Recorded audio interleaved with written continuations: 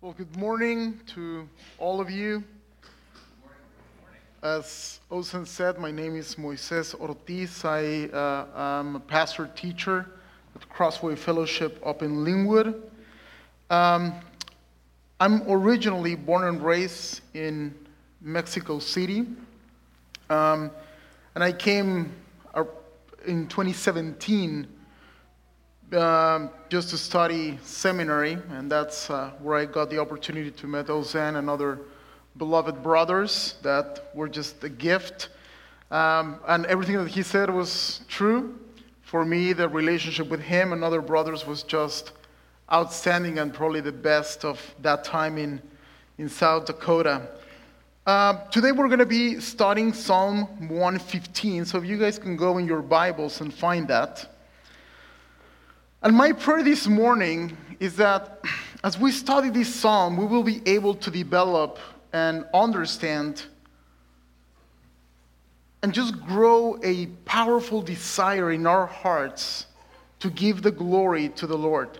Not just as a theological concept or as something that we don't really know how to practice, not just as a good line in a song, but actually as something that we can acquire as a personal anthem, as something that we find being something that we want to practice and that we learn how to practice every day.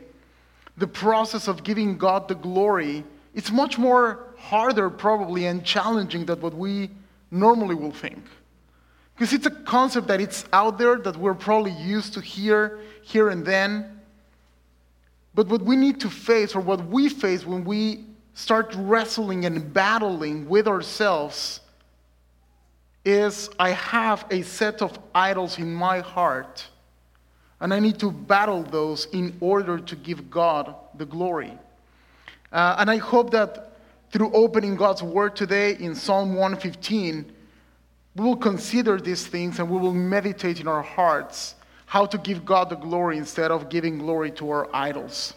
So please, if you may stand, if you can, and you follow with your eyes, I'll read Psalm 115. Not to us, O Lord, not to us, but to your name give glory, for the sake of your steadfast love and your faithfulness. Why should the nations say, where is their God? Our God is in the heavens. He does all that he pleases. Their idols are silver and gold, the work of human hands. They have mouths, but do not speak. Eyes, but do not see. They have ears, but do not hear. Noses, but do not smell. They have hands, but do not feel. Feet, but do not walk. And they do not make a sound with their throat. Those who make them become like them. So do all who trust in them. O Israel, trust in the Lord. He is their help and their shield. O house of Aaron, trust in the Lord. He is their help and their shield. You who fear the Lord, trust in the Lord. He is their help and their shield. The Lord has remembered us. He will bless us. He will bless the house of Israel. He will bless the house of Aaron. He will bless those who fear the Lord, both the small and the great. May the Lord give you increase, you and your children. May you be blessed by the Lord who made heaven and earth. The heavens are the Lord's heavens, but the earth he has given to the children of man. The dead do not praise the Lord, nor do any who go down into silence. But we will bless the Lord from this time forth and forevermore. Praise the Lord. And I will ask you, let's read together verse 18, and then we will read together verse 1. But we will bless the Lord for this time forth and forevermore. Praise the Lord. Not to us, O Lord, not to us, but to your name give glory, for the sake of your steadfast love and your faithfulness. Amen. Please take a seat. Let's pray. Father God, we come before you, recognizing our inability to give you the glory. Recognizing, Father, that our flesh gets in the way much more often than what we would like. So, Father, we plead to you that you will give us strength, that you will clear our hearts and minds to hear the word, the inerrant, powerful, full of authority word of the Lord, so that will transform, will change our hearts.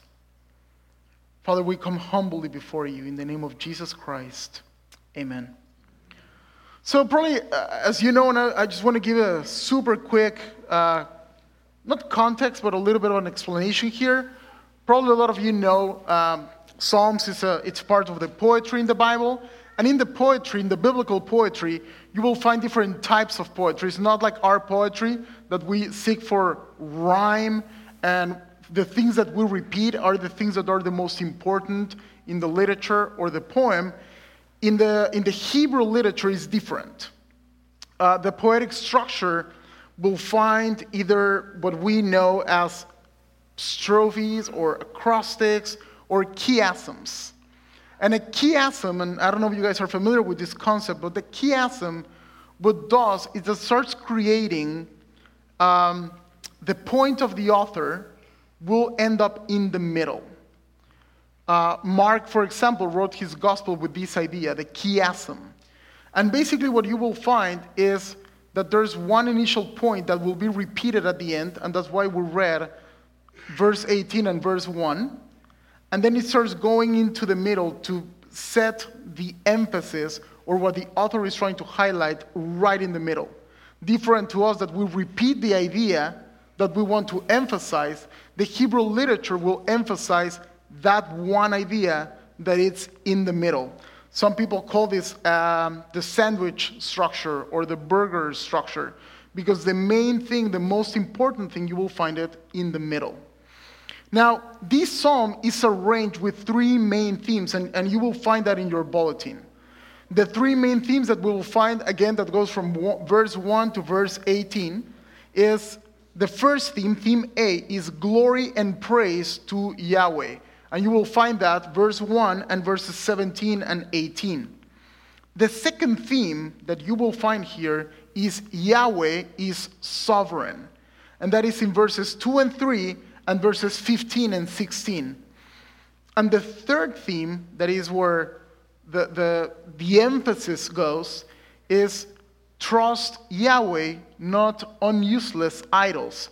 And you will find that on verses 8 to 4 and 19 to 14. So those are the three themes that dominate the psalm. Now for our study this morning, we're going to consider 6 movements in the psalm. The 6 different movements, as if it was like a symphony that structures this psalm. And you will find those on your bulletin as well. To your name give glory in verse 1. Here is the God word of glory, verses 2 and 3. The curse of trusting in false gods, verses 8 to 8. The blessing of trusting the true God, verses 19 to 15, just the first part. Then give glory to the sovereign God, the second part of verse 15 and 16. And then we will give you the glory, verses 17 and 18. So our first topic this morning, our first movement, to your name give glory, verse 1. And this psalm opens in a beautiful way and in a very realistic way. It is a petition, it's a cry from the believer to the Lord. Not to us, O Lord, not to us, but to your name bring glory. To your name give glory. Sadly, this is our natural tendency. If you've been a Christian for an hour or you've been a Christian for your whole life, you know this is a tendency where we are seeking to gain the glory in every single aspect of our life. This tendency that we have it's so elusive that we don't even notice it at times. It's not obvious to us all the time. And if you think about this, and we are sons and daughters of the postmodern world and the humanistic view. So this has created such a mentality that tells you that you have to be on the highest point of everything. You are the core of your life. You should be the center of the lives around you. You are the center of the universe. The postmodern philosophies and religions says that all the cosmos is focusing on you. Everything goes around you. So we have such a high view of ourselves, such a high view of what we accomplish, our victories, that we just think of ourselves. And we are living in a culture that emphasizes to be self-centered as a way to find answers for life. Just think about this. The postmodern philosophies and mentalities tells you that what you need to do is to meditate, to go inside yourself, and that you will find the answer there. You just need to put your mind in silence. Go inside and find the answer inside of you. What we read in the Bible is absolutely not. The answer is outside of you. You need to bring down the old man, tear that down, and find the answer outside of you, in the cross, in Christ, in God, not inside of you. But our mentality right now tells us it's about you. It's everything about you. And sadly, the Christian world has bought into this. The way the gospel is preached, in many places, it's all about you.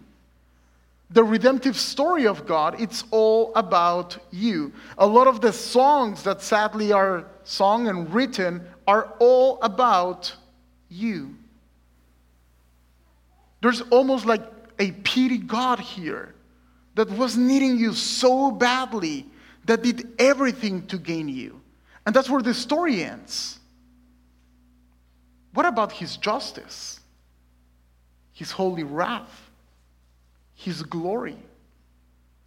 The redemptive story starts with God and ends with God, and we receive the benefits of that in his immense love. But you and I are not the center of the redemptive story of God. So the cry of the psalmist is, not to us, O Lord, not to us. And we understand this concept of the glory of God, like I said in the very beginning. But it's something that is hard to deal with. And look at this. Look at verse 1. When the psalmist is claiming to the Lord, please not to us, give to your name the glory, and he gives reasons. And the reason is your steadfast love and your faithfulness. The Lord has shown his love, his faithfulness, time and time. The Lord has displayed his beauty, his love, his faithfulness with Israel, with us. And we need to think and remember and consider who the Lord is so that we actually can focus on giving him the glory. Now, there's no options here. We cannot negotiate with God's glory. He deserves praise, honor, and adoration. As Christians, we need to stop and reconsider the place that we are given to the glory of God in our lives, in our daily adoration. I believe we have set aside, because of this mentality that I talked before, I think we have set aside and we have reduced the importance of the glory of God. But let's consider why Isaiah 48:11 says, and you don't have to find it, I'll read it for you. For my own sake, I do it. For who could profane my name? My glory I will not give to another. For my sake, I do all things, And my glory I will not give to anyone. I will not share my glory with anyone. That's what the Lord is saying through Isaiah. So God's glory is not something that we can take lightly. It's not something that we can ignore. It's something that we need to consider highly. But now the question is, and a lot of people wrestle with this, the question is, why does God need the glory? Why is it so important to God that we give him the glory? A lot of people wrestle with the idea of, this sounds a little bit narcissistic coming from God. If he's God, why does he need the glory and needs to be reminded about his glory? Isn't that wrong? Isn't that incorrect? Because if I do that, you all will say, well, that's a little bit too much. That's very self-centered. That's like pushing your ego. That's not correct. Then if God is the standard, why then it's wrong for me and it's right for God? Well, for one reason, and sorry if my answer is not intellectually very satisfying, but the reason is because he's God. We are not. You are not. He is God. And it's just because of that simple reason that he deserves the glory. Now, this is very interesting. In God's perfect economy, what is good, what is correct, what is perfect, it's also good for us. The best thing that you can do for yourself is give the glory to the Lord. In the perfect aspects of life that the Lord has developed for us is that when we do right, we are blessed. When we give God the glory, it's good for us. Now, God is perfect. God cannot make mistakes. Because of his deity, he deserves the glory. If God was not demanding the glory from his creation, that'll be wrong for him. That's one of the other differences. If you demand the glory, that is wrong for you. That it's incorrect. But if God does not demand the glory for himself, that is wrong for him. Because he does indeed deserves the glory. So that is one of the main differences. There's no narcissistic thing here. It's just the absolute precision of the righteousness of God in display when he demands the glory. Now, let's please consider this. And you know this story. When John the Baptizer is with Jesus, and Jesus comes to him and says, I need to be baptized by you. John says, no way. I need to be baptized by you. And then the answer of the Lord Jesus is this one. Do so because this is right. This will fulfill righteousness. It's the same concept here. There's aspects that touch on the righteousness of God that will bring him the glory. Because what is righteous, it's happening. Now, the best way that we can approach life, and this is the best thing you can do, and this is the best thing you can teach to your children, is to consider what the Psalm 115 says in the very beginning, not as a mantra, not as an empty phrase, but as something that you want your heart to memorize. Add to your prayers, not to us, O Lord, not to us, but to your name give glory. Focus your life, focus your ministry, focus your parenting on giving the glory to the Lord. Now let's consider a second movement here. Here is the God worthy of glory, verses 2 and 3. The verse 2 opens with this question, where is your God?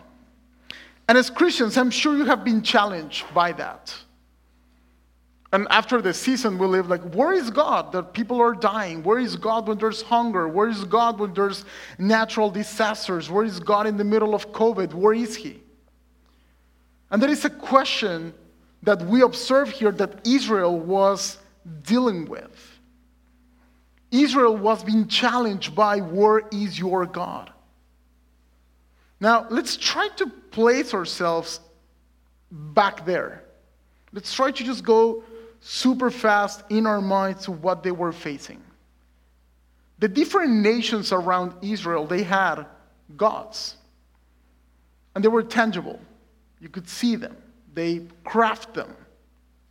So just try to imagine a dominating culture where your gods are there. You can touch them, you can see them, and they have specialized gods, right? For fertility and the sun and harvest, all these things.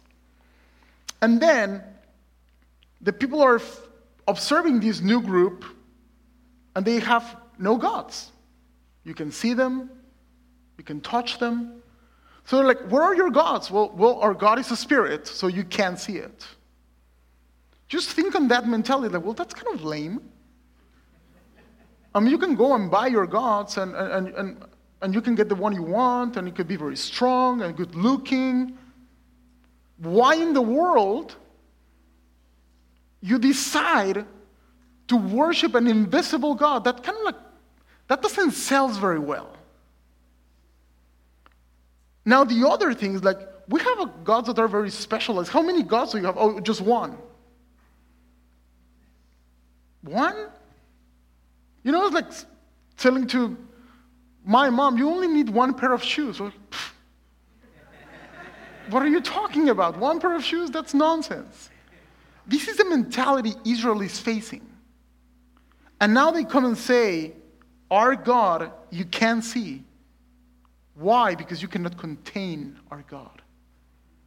You cannot limit our God. Why is that we don't need a ton of gods? Because our God is almighty. It's not that your gods are specialized. Even in their mentality, their gods are limited. This is the God of the war. Can he make rain? No rain, just war. Oh, the God for the rain, can he allow us some fertility? No, that's a different one. Israel is saying, our God is almighty. He can do everything. Psalm 42:3 says this. This is what Israel was facing. My tears have been my food day and night, while they say me all day long, where is your God? This was something that was happening all the time. Now the answer that Israel is able to give is like, my God is not in my living room, is not in my pocket. See what they are saying. Our God, verse 3, is in the heavens. He does all that he pleases. He doesn't need to negotiate in between the God of the war, with the God of rain, with the God of fertility. He doesn't need to negotiate. He does all that he pleases. What he wants. He's almighty. He's powerful. He's sovereign. Our God cannot be limited. Cannot be contained. He determines what happens. And he also determines all that doesn't happen. Now, try to be informing as we reflect on this. Your view of God. Are you reducing God? Are you limiting God? Are you putting God in a box? Are you reducing the power, the might of the God of the universe? Our third movement, the curse of trusting in false gods. Now the author describes the false gods now, and he makes this really cool image, and he makes a list. You have eyes, noses, mouth, feet, and yet they can see, they can hear, they can smell, they can touch, they can't do anything. They are the work of hands. They're crafted to the image of what people want, but they're absolutely useless. Look at them. They have feet, and they can't walk.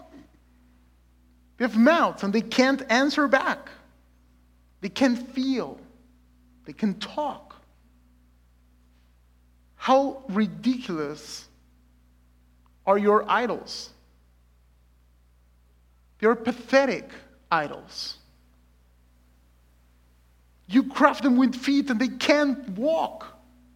You craft them with mouths and they can't speak. You craft them with hands and they can't touch. How pathetic is that? That's what Israel is pushing back. That's what Psalm 115 is pushing back.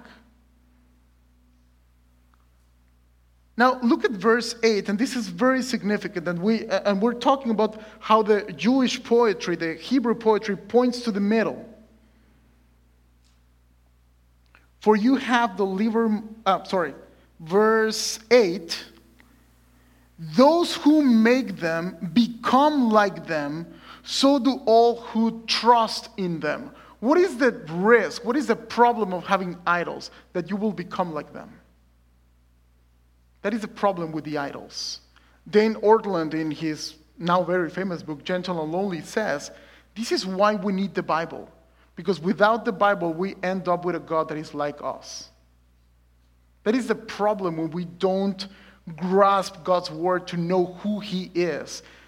And we break the notion of who we want him to be. How this God can function better for me. How can I craft the God of the universe to serve me?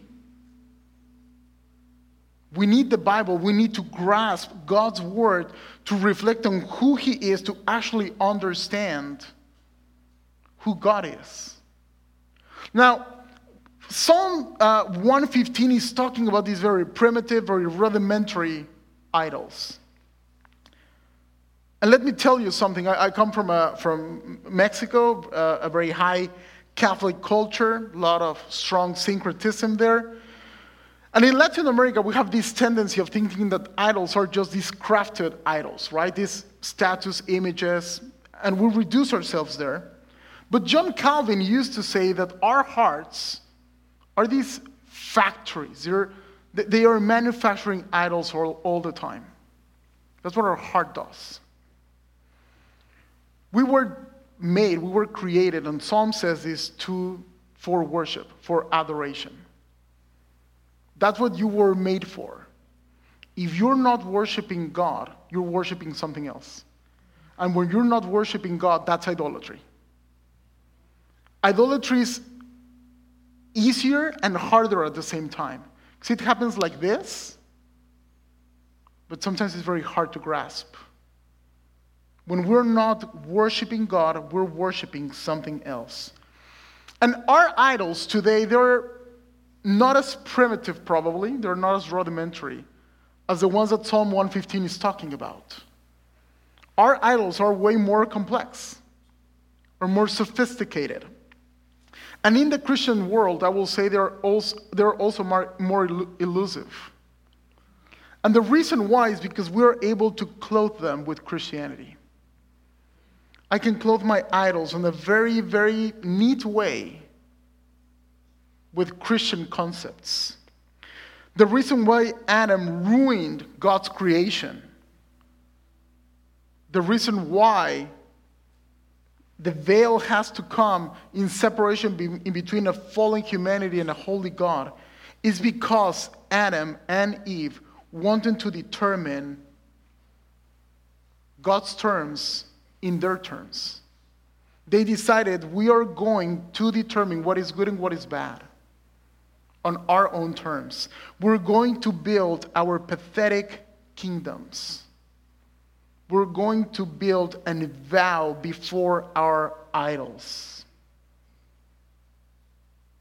Even in the Old Testament, the Lord was denouncing through the words of Ezekiel that the problem of worship has nothing to do with the craftsman, with the statue, with the image, what is with the heart.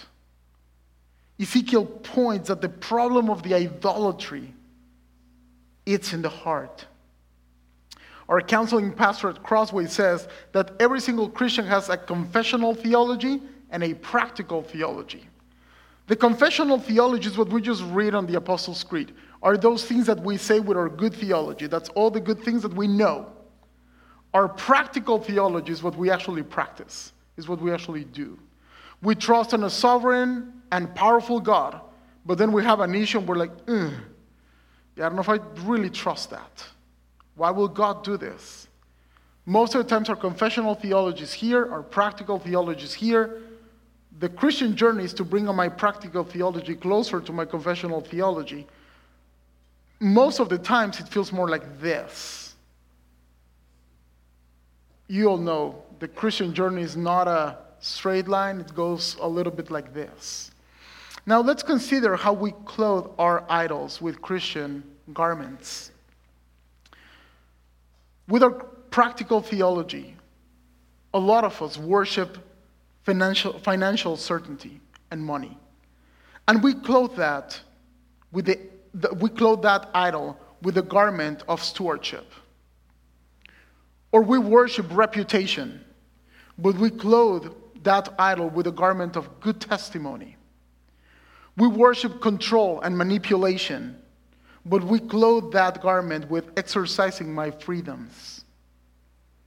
And by no means stewardship or good testimony or freedoms are wrong. The problem is that you find the satisfaction in those and not in the Lord. And that's a problem of idolatry.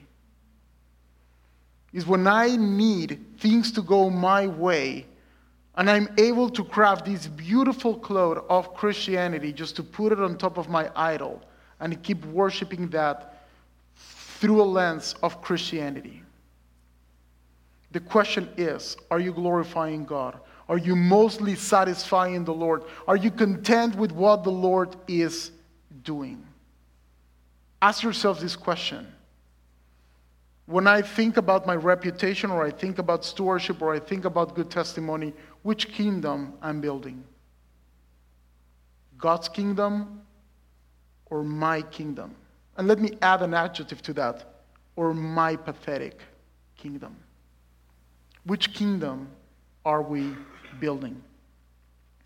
I don't wonder why is this so hard to realize. It's so difficult sometimes to observe these things because we have become very skilled at deceiving ourselves, as crafting these things that will obscure the real idolatry of our hearts. This is why we need the Lord to destroy that keep us in our idolatry. Now, with the Lord, there's no way out. When giving God the glory, there's no way out. Again, think about this, meditate about this, not to us. O Lord, not to us, but to your name give glory. Why? For the sake of your steadfast love and your faithfulness. Now our fourth movement, the blessing of trusting the true God. Starting with the idea that he's worthy of glory. Verses 9 to 15. And consider what he's saying here. He's saying, be aware, these idols are false. They are crafted. They are pathetic. But if you worship them, if you make them, you will be more like them. And now is a moment of contrast. But observe the glory of the Lord. Now let's look at the real, true God that deserves all the glory and honor. We find our hope and rest in the only true God. And that's what the psalmist is making a contrast here in between the false and the true gods. In this section, he's explaining who this God is. Trust him and we'll end up in blessing. That is the formula that he's using. If you trust Yahweh, if you trust the true God, you will find blessing. The formula is this: trust in the Lord. He is their help and their shield. If you trust the Lord, you will find His protection. You will be blessed. That is the difference between the pathetic idol and the true God. Look at the contrast here. It's such a powerful image here. He's contrasting these idols with hands, with feet, with noses, with mouths. They can't do anything. In contrast, if you trust the Lord, He is the shield of Israel. He is the shield of the house of Aaron. Those who fear the Lord will find rest. They will be able to trust. You don't need to see the idol. You don't need to see something crafted to experience the power of the Lord. For He is their shield. He is our shield. The Lord will rescue us. He will bring deliverance. He's the perfect protection. Again, consider this. Think about the military history of Israel. They were not very good. One of the best battles, they won this one just walking around the city. And we just think about that. In the desert, walking for 40 years, what did the Lord tell them? Like, well, you practice, just walk around the city. I'll do the rest. That's how skilled they were in their military aspect. And then the psalmist in 115 says, we're not the best army, and yet He is the shield. We're still here. He has protected us. Verses 12 to 15, they express this hope and the blessing of the Lord. Those who are able to trust in the Lord will receive all these blessings. And observe verse 14 and 15 especially. Precious, verse 15, precious in the sight of the Lord. 15, may you be blessed by the Lord who made heaven and earth. He's transitioning now to go back to the point of give the glory to the Lord. He's making this transition now. And it's all about the blessing. It's all about the beauty of trusting the true God. Let's look at our fifth movement here. Give glory to the sovereign God. He made heaven and earth. Everything that you can see where you are, He made that. That is the level of power and sovereignty and might.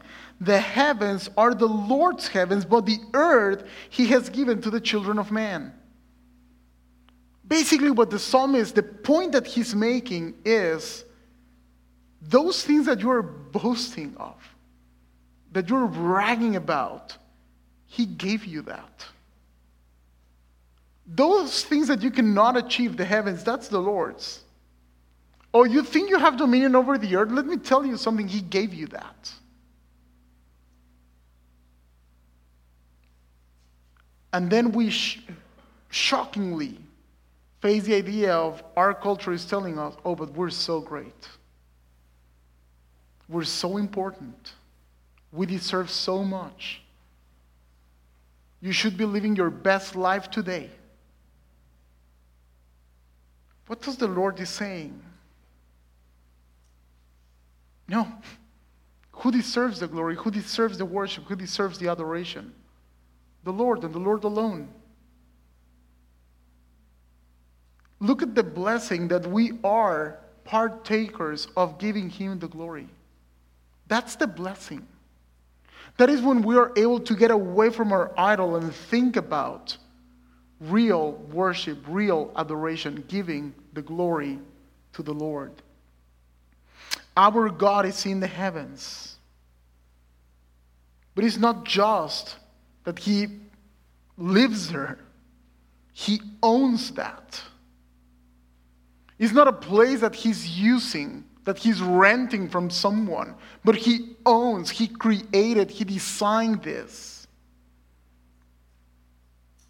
And this is the answer to the nations. Remember verse 2. What is your God? Well, he's in the heavens. And he owns everything. And he gave you in his common grace earth. That's where God is. In the absolute control, in the sovereign power of controlling everything that happens and everything that doesn't happen. On our last point, as we observe this beautiful display of sovereignty,